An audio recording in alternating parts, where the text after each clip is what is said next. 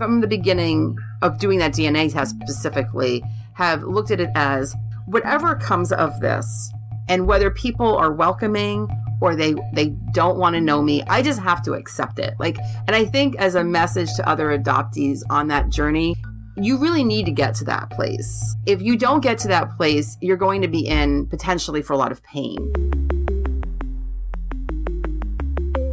Who am I? Who am I? Who am I?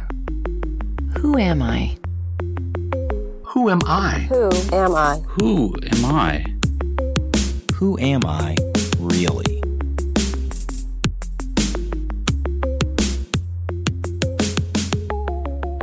Welcome to Who Am I, Really? A show about adoptees who have located and connected with their biological family members. I'm Damon Davis. And on today's show, we have my former colleague, Laura. Laura told me the story of how she had a challenging childhood in adoption, had a struggle to gain identifiable information from her birth records out of New York State, and her ultimate connection to her aunt through DNA testing and a happy family reunion.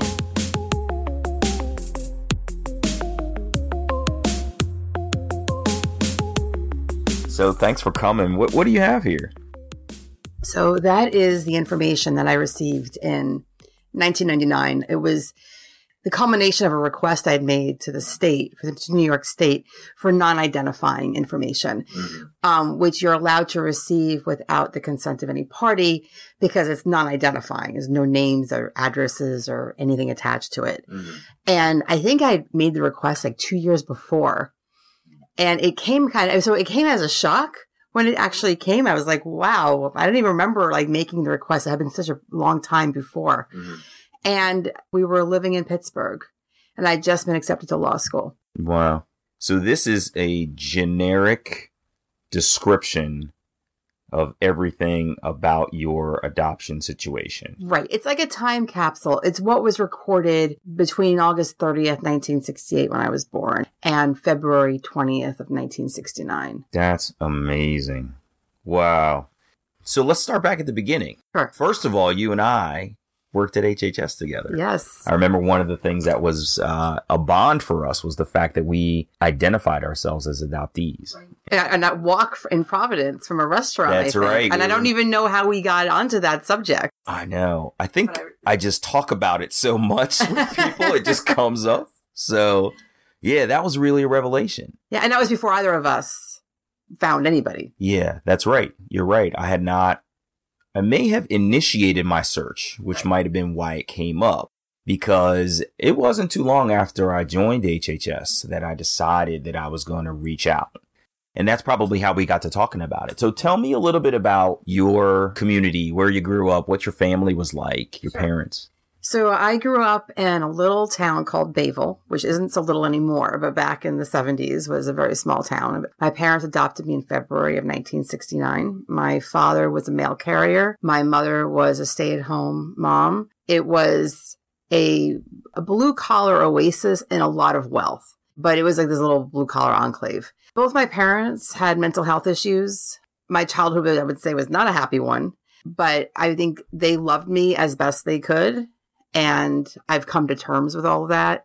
I think that's really important, in sort of initiating that search to not, and I think it's interesting that it happened when it did, when I've probably been at the most stable and the most happiest of my life, right? So open to anything, good and bad. And I think that was a really important part of it. So in your childhood, are you saying that part of the trauma of your childhood was their mental illness? Yes. In what ways? It's very difficult to explain it. People who knew my parents understand it. I'll give you a really good example. I can kind of sums it up. So people will ask me, did you always know you were adopted? And the answer to that question would be yes. I never remember not knowing because my parents made such an issue out of it. So if I did something bad, they would threaten to take me back to Mineola, which is the county seat for Nassau County, which is where the adoption took place, right? So they would often do that. My mother would say it all the time. I remember even maybe when I was 7 or 8 years old, them actually getting me in the car and driving to Mineola from Bayville, which is about a 20-minute drive, at least, maybe 30 minutes, Yeah. So it was a lot of chaos. Yeah. And it was not happy. And so I had a very traumatic adolescence, probably dealing with a lot. And because it was always very front and center that I was adopted, I never really felt part of that family. And because I also knew it from the beginning, I thought about my parents, my biological parents, every day. Mm-hmm. Every day. Mm-hmm. I mean, and there were times in my life when I very much wanted to find them. There were times that I was worried about finding them and explaining to them what had happened. Mm-hmm. That really bothered me to be able to say, well, you made this decision, didn't work out so well. Yeah. But I do tend to look at the world as all's well that ends well. And so I think in the end, there's reasons for everything and why things worked out the way they did. Mm-hmm. I think I gained a tremendous amount of strength. And now knowing who my parents are and where I came from, I think it's better that I was adopted by my parents because I don't know if another child could have dealt with it. Interesting. So you feel like you are a person of inner strength that ended up being able to handle this Right. situation, and perhaps someone who might not have had the same Right. inner fortitude might not have been able to deal as well. Right. That's fascinating. And the challenge of this continual mental warfare against you because of their own inability to sort of manage their own mental health. Do you know what their diagnoses were? My father, I think, had depression. He has a really strong history of depression in the family. Basically, the end of the day, the diagnosis I received was schizophrenia, bipolar disorder, and OCD. It had basically been untreated her whole life. And my father protected her and wouldn't let, anyone sort of get in the way. So even though social workers would reach out because there were reports of abuse or she would do erratic things in the community, he would constantly protect her. So she just never got help. So once we moved to Pittsburgh, she actually got help and was on medication, which definitely helped. It had definitely helped in working with her. And so that was a productive time, I think. But at that point, I was in my 30s. And already had children of my own. Mm-hmm. So I did take care of my parents because I'm an only child. And I'm very responsible. And knowing now people have come from, that's just really evident that that's the sort of... So let me ask you this. You've been reminded constantly in your childhood that you are not their biological child. But as I look at you, you've got beautiful dark red hair.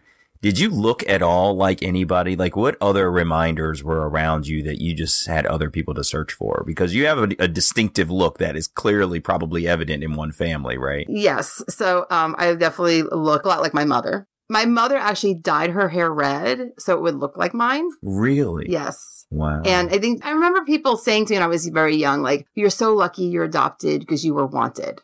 And hearing that all the time. Or a lot of time hearing about, I was a small child constantly, like, where did you get your red hair from? Mm-hmm. Which was, people didn't realize what a painful question that was for me. And constantly having to answer that. And I was always like, I don't know. Because I being a very blunt and, honest person. Right. So I was basically like, I don't know. Mm-hmm. And it's true, I didn't up until recently. But I felt much closer to my father than my mother. My father had similar interests. I mean, he loved the news. He would follow the stock market. Mm-hmm. I've always been incredibly into the news, which I now know is a family trait. But that was something that we could connect on. And he was much more lucid. My mother really wasn't lucid at all. And so that I really never really developed that sort of mother-daughter relationship with her. Yeah, she was just never completely there for you guys to make a bond. That's really sad. So you've had clear signals throughout your childhood that is probably a good idea to search. I know a lot of adoptees just have this moment where it clicks.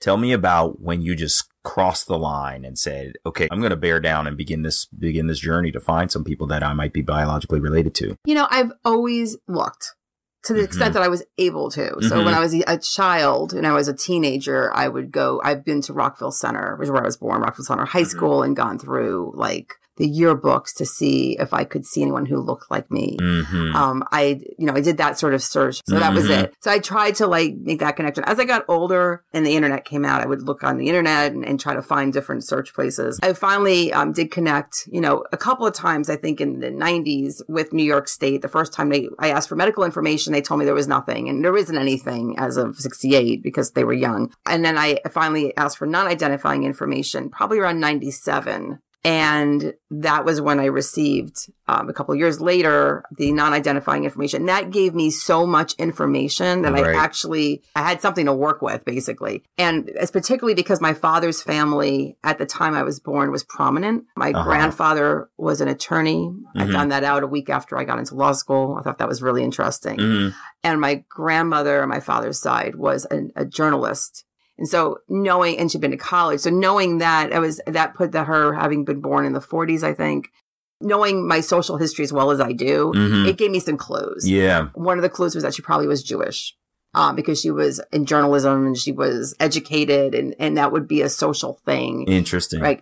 In that sort of social history, who would sending their girls to college? That was a rather Jewish culture thing to do. Okay. And I would end up being right about that. She was half Jewish. Oh, interesting. And so thinking that she had this journalism thing, I was hoping to sort of find that. That I thought was the best piece of information I had to work with. So I went to the New York Public Library with my daughter, Emily. We went through all of the microfiche that we could find, all the New York City newspapers. Wow, that's a including challenging Newsday, search. to see if we would find her name anywhere. Like how many women, there were so few women in journalism in the 60s and 50s that it wouldn't, I mean, if you could get 10 names, you could narrow from there, right? And then match it with someone who was married to a lawyer. So I had enough, but the problem was that it wasn't New York at the time. It was Philadelphia. So you learned this probably later after you. Yes. So you. I was close. Had I known that, I would have gotten it. That's so amazing. You were really hot on the trail. I think that critical moment, that moment where you're like, I'm doing this. Yeah. Was I was walking into HHS. I think about two years ago, and I don't know what it was, but it hit me like, I am finding this family. Like, I'm done with this and I'm finding them. And that really started like more of the hardcore search. And so I found a listserv for adoptees where people just sort of crowdsourcing any kind of information they are. And they still can't get any information. I mean, it's just so preposterous because the promise was never made to the women who gave up these babies that these records would be sealed, actually. The record sealing was based on protecting the adoptive parents. Okay. Not so that the mother wouldn't come back and take the child or do something. Not to protect these women. Because if you think about who is the power in this relationship, it was the adoptive parents who had the funds and who were doing this. Right. With what was really an overabundance of babies who were being coerced from their mothers, frankly, in most cases at this point in time. Coerced. Really? Yeah, absolutely. In every case I've read or people I've talked to, that's what happened. Wow. If they were unmarried, they had no resources. There was a belief that there was something wrong with them for having gotten pregnant. You know, this is all prior to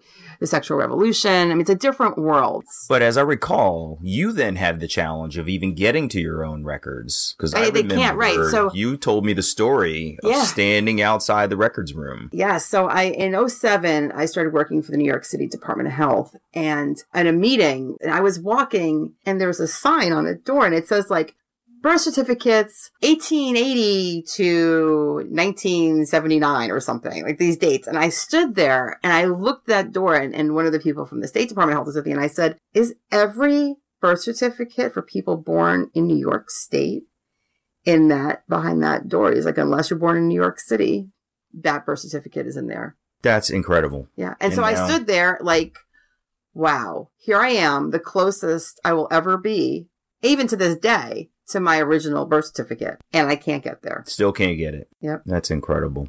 So you've begun to launch the search. You've gone online. You're on registries and things like that. You haven't really turned up any solid success. No. What happens next? There's a linchpin here. Right. And so on the listserv is a lot of crowdsourcing of information, as I said. And one of the things I started seeing about a year and a half ago is Ancestry DNA, and DNA tests in general being that tool. Now, the way it's described, maybe you can find a fourth cousin or third cousin and you trace it back and you call people and you see who will talk to you. And this is sort of this very difficult, process, but it's something. But it's something to start with. It's something. Then some people are like, I found my father. Or I found my mother or my brother. Like direct DNA connections. And people were like, that's amazing. Congratulations. That's so wonderful. Please, people, like, lower your expectations. It's unusual. You usually don't find a first degree relative, but as this gets more popular, maybe you will. So I was like, I got to do this test. And so by February, I decided to do the test. I think I ordered it about a year ago, like this week. And did you hold it for a while? No, did it immediately. Yeah. Did it within, I'd say, a few days and sent it back. So in May, I think it's May 17th or so, I'm at work. I get this, look at my Gmail, have this message from Ancestry. Your results are in. It's like, wow. That's a defining moment right there. I go into my computer, log into Ancestry, and the first thing that comes up is that the way Ancestry sets it up is the first thing you get is your ethnicity, which I was predominantly English, which was interesting because I was always such an Anglophile. Mm-hmm. And I took such heat from it from people too. So I thought that was interesting. And then Irish and then Jewish. So I'm like, cool. You had some big parts of it along the way. I expected, I think, a lot more of other ethnicities. Like I would have expected African American, and I would have expected other things because I believe so strongly, like, oh, everybody's everything. Yeah, right. I'm the one going, everybody's everything, and I come up like, no, I'm 100% white. It's just like, so that's the first screen. You kind of get this sort of breakdown, and they're little graphic things. Then the next page you hit is actually the people that you're related to, and I had first degree relative, very high confidence. It gives you like your relative, and the confidence level they have is very high. It's like the highest confidence, and it's the closest degree that you can get, right? Yeah. So it gives me a name, and I'm like, wow. And then it gives you a whole bunch of other names. Like below that person then goes all the fourth and fifth and sixth cousins, and maybe there's people, right. To lesser degrees. But here's a name, right? Here's a name, and I'm standing there looking at this name. And I'm like, oh my God. I was like, oh, wow, that's like incredible. Yeah. So I Googled her name. And the first thing I got was the obituary. And I'm reading, and I see the picture. And there's an uncanny resemblance. To yourself. Yes. And he was the right age. And he died very young. He died at 54. And totally into politics. Into healthcare, sort of the first Medicaid HMO in New York. Wow. When he passed away, he was ambassador to Grenada. Cool. I mean, incredibly prominent, incredibly successful person. And with so many of the interests and the career interests that I myself had, which was just bizarre, right? So I'm standing there looking at this going, wow. I mean, am I seeing what I think I'm seeing, right? So how did her name relate to him? When you're reading this obituary. She was listed as a surviving sibling in the obituary. So you found a DNA aunt. Right. Awesome. So now I'm like, okay, now what do I do? And I'm sitting here looking, and it's like one of those things in your life where there's a fork in the road, and you can go down one end and you can go down another and say, that's great information. I'm good. This has been very helpful. Thank you. Right. Or are you going to open that Pandora's box? Yeah. You have no idea what's behind it. Yeah. And this has been irking you for 30-something years by this point, so I'm sure I know 47? which fork you're taking. And I always take the road less traveled, so as a rule. So I was like, I think I sit there for about a few seconds. I'm like, am I going to do this? Because if I do this, like it's opened, right? And I did it. And what you're allowed to do through Ancestry, you can message them through a portal. And so I drafted an email. I didn't say I linked it to an obituary. Because I just was like, here's who I am. Here's what I know about my parents. Right. And I just gave the run of it, right? Here's what I know. Here's everything I know. And I would love to find out more. It was an introduction of yourself. It was an introduction, and that was it. And I just sent it. And I'm like, you know what? From the beginning of doing that DNA test specifically, have looked at it as whatever comes of this, and whether people are welcoming or they don't want to know me, I just have to accept it. And I think as a message to other adoptees on that journey, you really need to get to that place. I think that's right. I think if you don't get to that place, you're going to be in potentially for a lot of pain and a lot of disappointment. And it's really important to come at it like, I'm okay if people don't want to know me. It's okay. And whatever comes of this, it's more than I knew before. And I have more insight than I did before I did it. And I want everyone to really internalize that and really get to that place. Because if you're not at that place, you're probably not ready to really launch into this. You have to at least be okay with people may reject you. Yeah. I was very fortunate in my case that I wasn't rejected. That is very fortunate. But you're right. I mean, I think that there's a lot of folks we as adoptees, you imagine, and sometimes that imagination can be fantasy. Yep. And you're absolutely right. If you reach a point where you've discovered a clue, You really do have to ask yourself, am I ready to do this? And if I am I good with myself? Right. There has to be some inner strength. Yeah. To say, I'm going to proceed with my life pretty much no matter what happens here. But that can be incredibly challenging for people. Right. And I think it does come down, like, I don't think I would have been ready for this at 25. Right. Although, sadly, at 25, my parents would have been alive. Both my parents are deceased. So, and I missed my mother by 4 months. So, I mean, that. Your biological mother, right. She passed right before you found her. 4 months before I found her. Oh, that must have been frustrating. So tell me, before you get to that, let's take a quick step back. You've now messaged your biological aunt in the portal. Right. How long is it before you hear from her, and what happens? I think it was only 2 or 3 days. It was funny because in the interim, my kids were going insane. Why hasn't she gotten back to you? Oh my God, she hasn't. I'm like, oh, you have to all chill. Yeah. I know they were very excited, but I'm like, you just have to wait. I mean, and yet I told them, you have to accept whatever happens. That's right. Whether if someone reaches out or never reaches out, it just has to all be okay. Meanwhile, Emily was like, living on Ancestry DNA, and I think spent 24 hours straight on it because it does allow you now to link everything and go back all these years. And she was just having an absolute ball with doing that. But they were all very desperate to really know this family. So finally, Maria messaged me back through the portal, and she's like, I'm so glad to hear from you. And I actually have a son who lives in Washington, D.C., who actually works on the Hill. Yeah. He's an attorney. Lots of attorneys in our family, which is also hilarious. And you were in law school. Well, this was now. I mean, this was what she had. Right, but you had gone to law school, is what I meant. Oh, yeah, so yeah. And also my uncle is also a lawyer. My grandfather was a lawyer.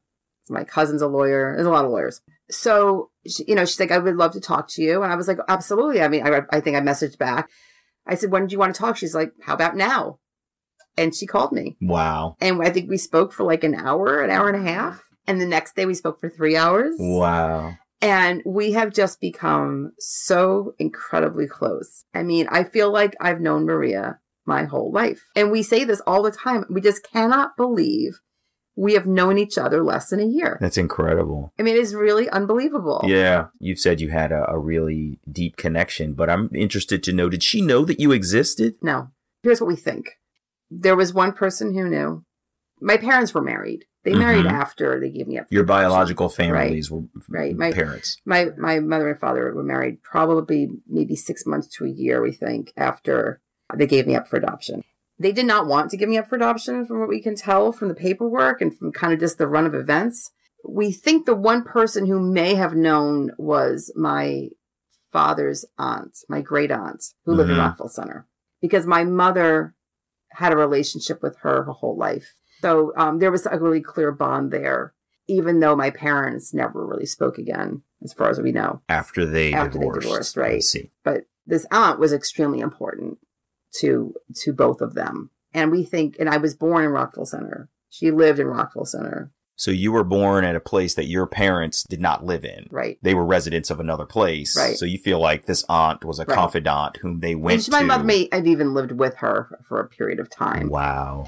All of that's a little murky. So we do know that she almost certainly knew. And the only other person who knew, because all those 3 people are dead, is my mother's second husband. He knew. The other ironic thing is that the information from New York State matches completely in every single detail. Wow. So even if there had been no DNA, we didn't even need DNA. I just needed the name. I could have linked it just by what I knew from the state. The DNA was the way to find them. Yeah, DNA ended up being your first puzzle piece that allowed you to figure out everything else. Right, and then the rest of it all fit together. So can I ask, you expressed a little bit of pain over having just missed your mom.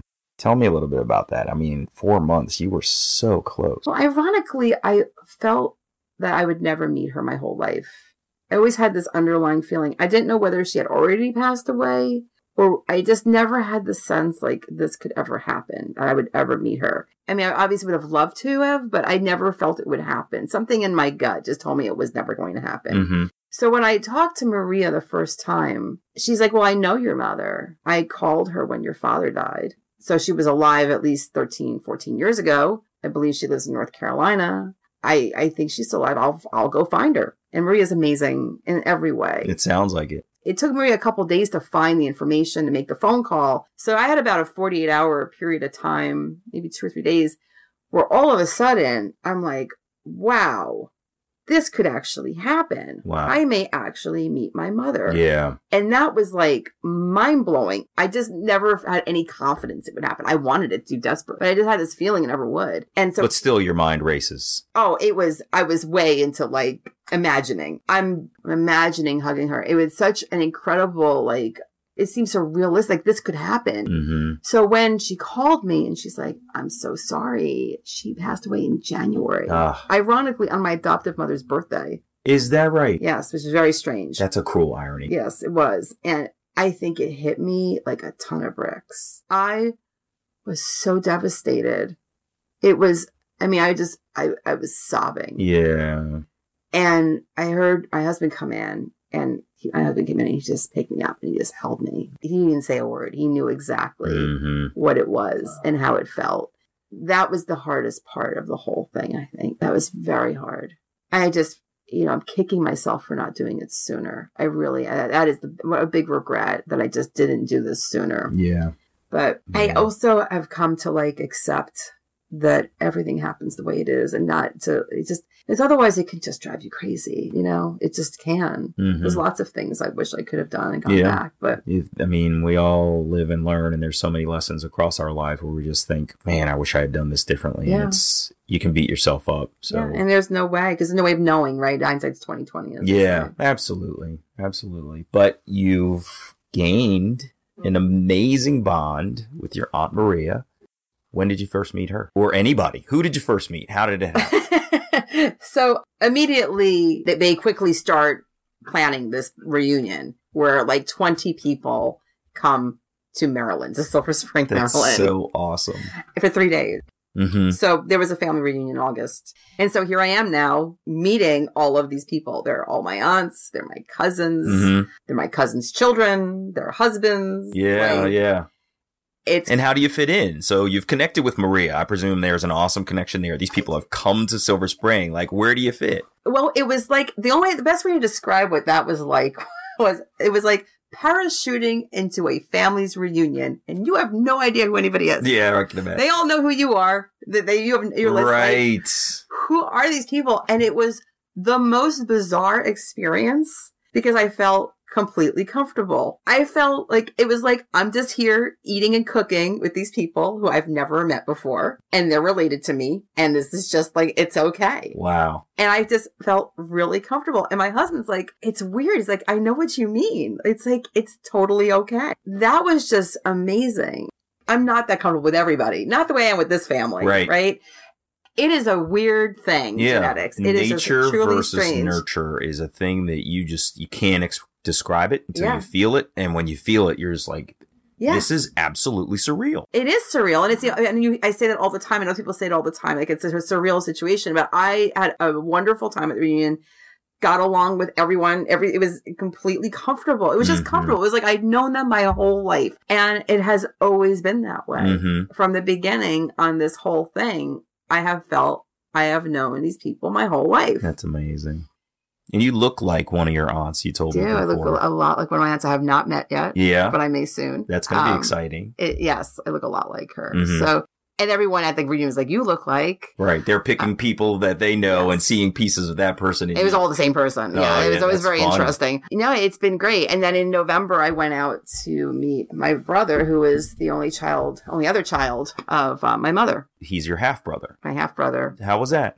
That was amazing. Yeah. He had reached out to me a couple of months after. His dad, my mother's second husband, is so phenomenal. Just a really, really good person. And he spent like 3 hours on the phone with me about 2 days after I found out that my mother had passed away. Really? That's really kind of him. But so kind, because for him, this just happened. His wife just passed away. Right. 4 months before. And here comes this daughter who he knew about, but like never expected. I mean, the whole timing was extremely painful. And he was just so giving and selfless and kind. And we just had this really wonderful conversation and really clicked. And I just really appreciated hearing so much about who my mother was. She was an incredibly strong, adventurous person. She rode racehorses and show horses. She was daring. She was incredibly strong-willed. I have so much of that. And on both sides, almost an obsession with animals, I would say. Yeah. Like, really, really into animals. Like, on my father's side, they're breeding dogs. My mother had a farm. She was also a big dog person. I love dogs. I love all animals. My kids all love animals. I mean, I think one of the second things Maria ever said to me was, do you like animals? That's so funny. She knew that was going to be one of the traits. Animals are a really big thing.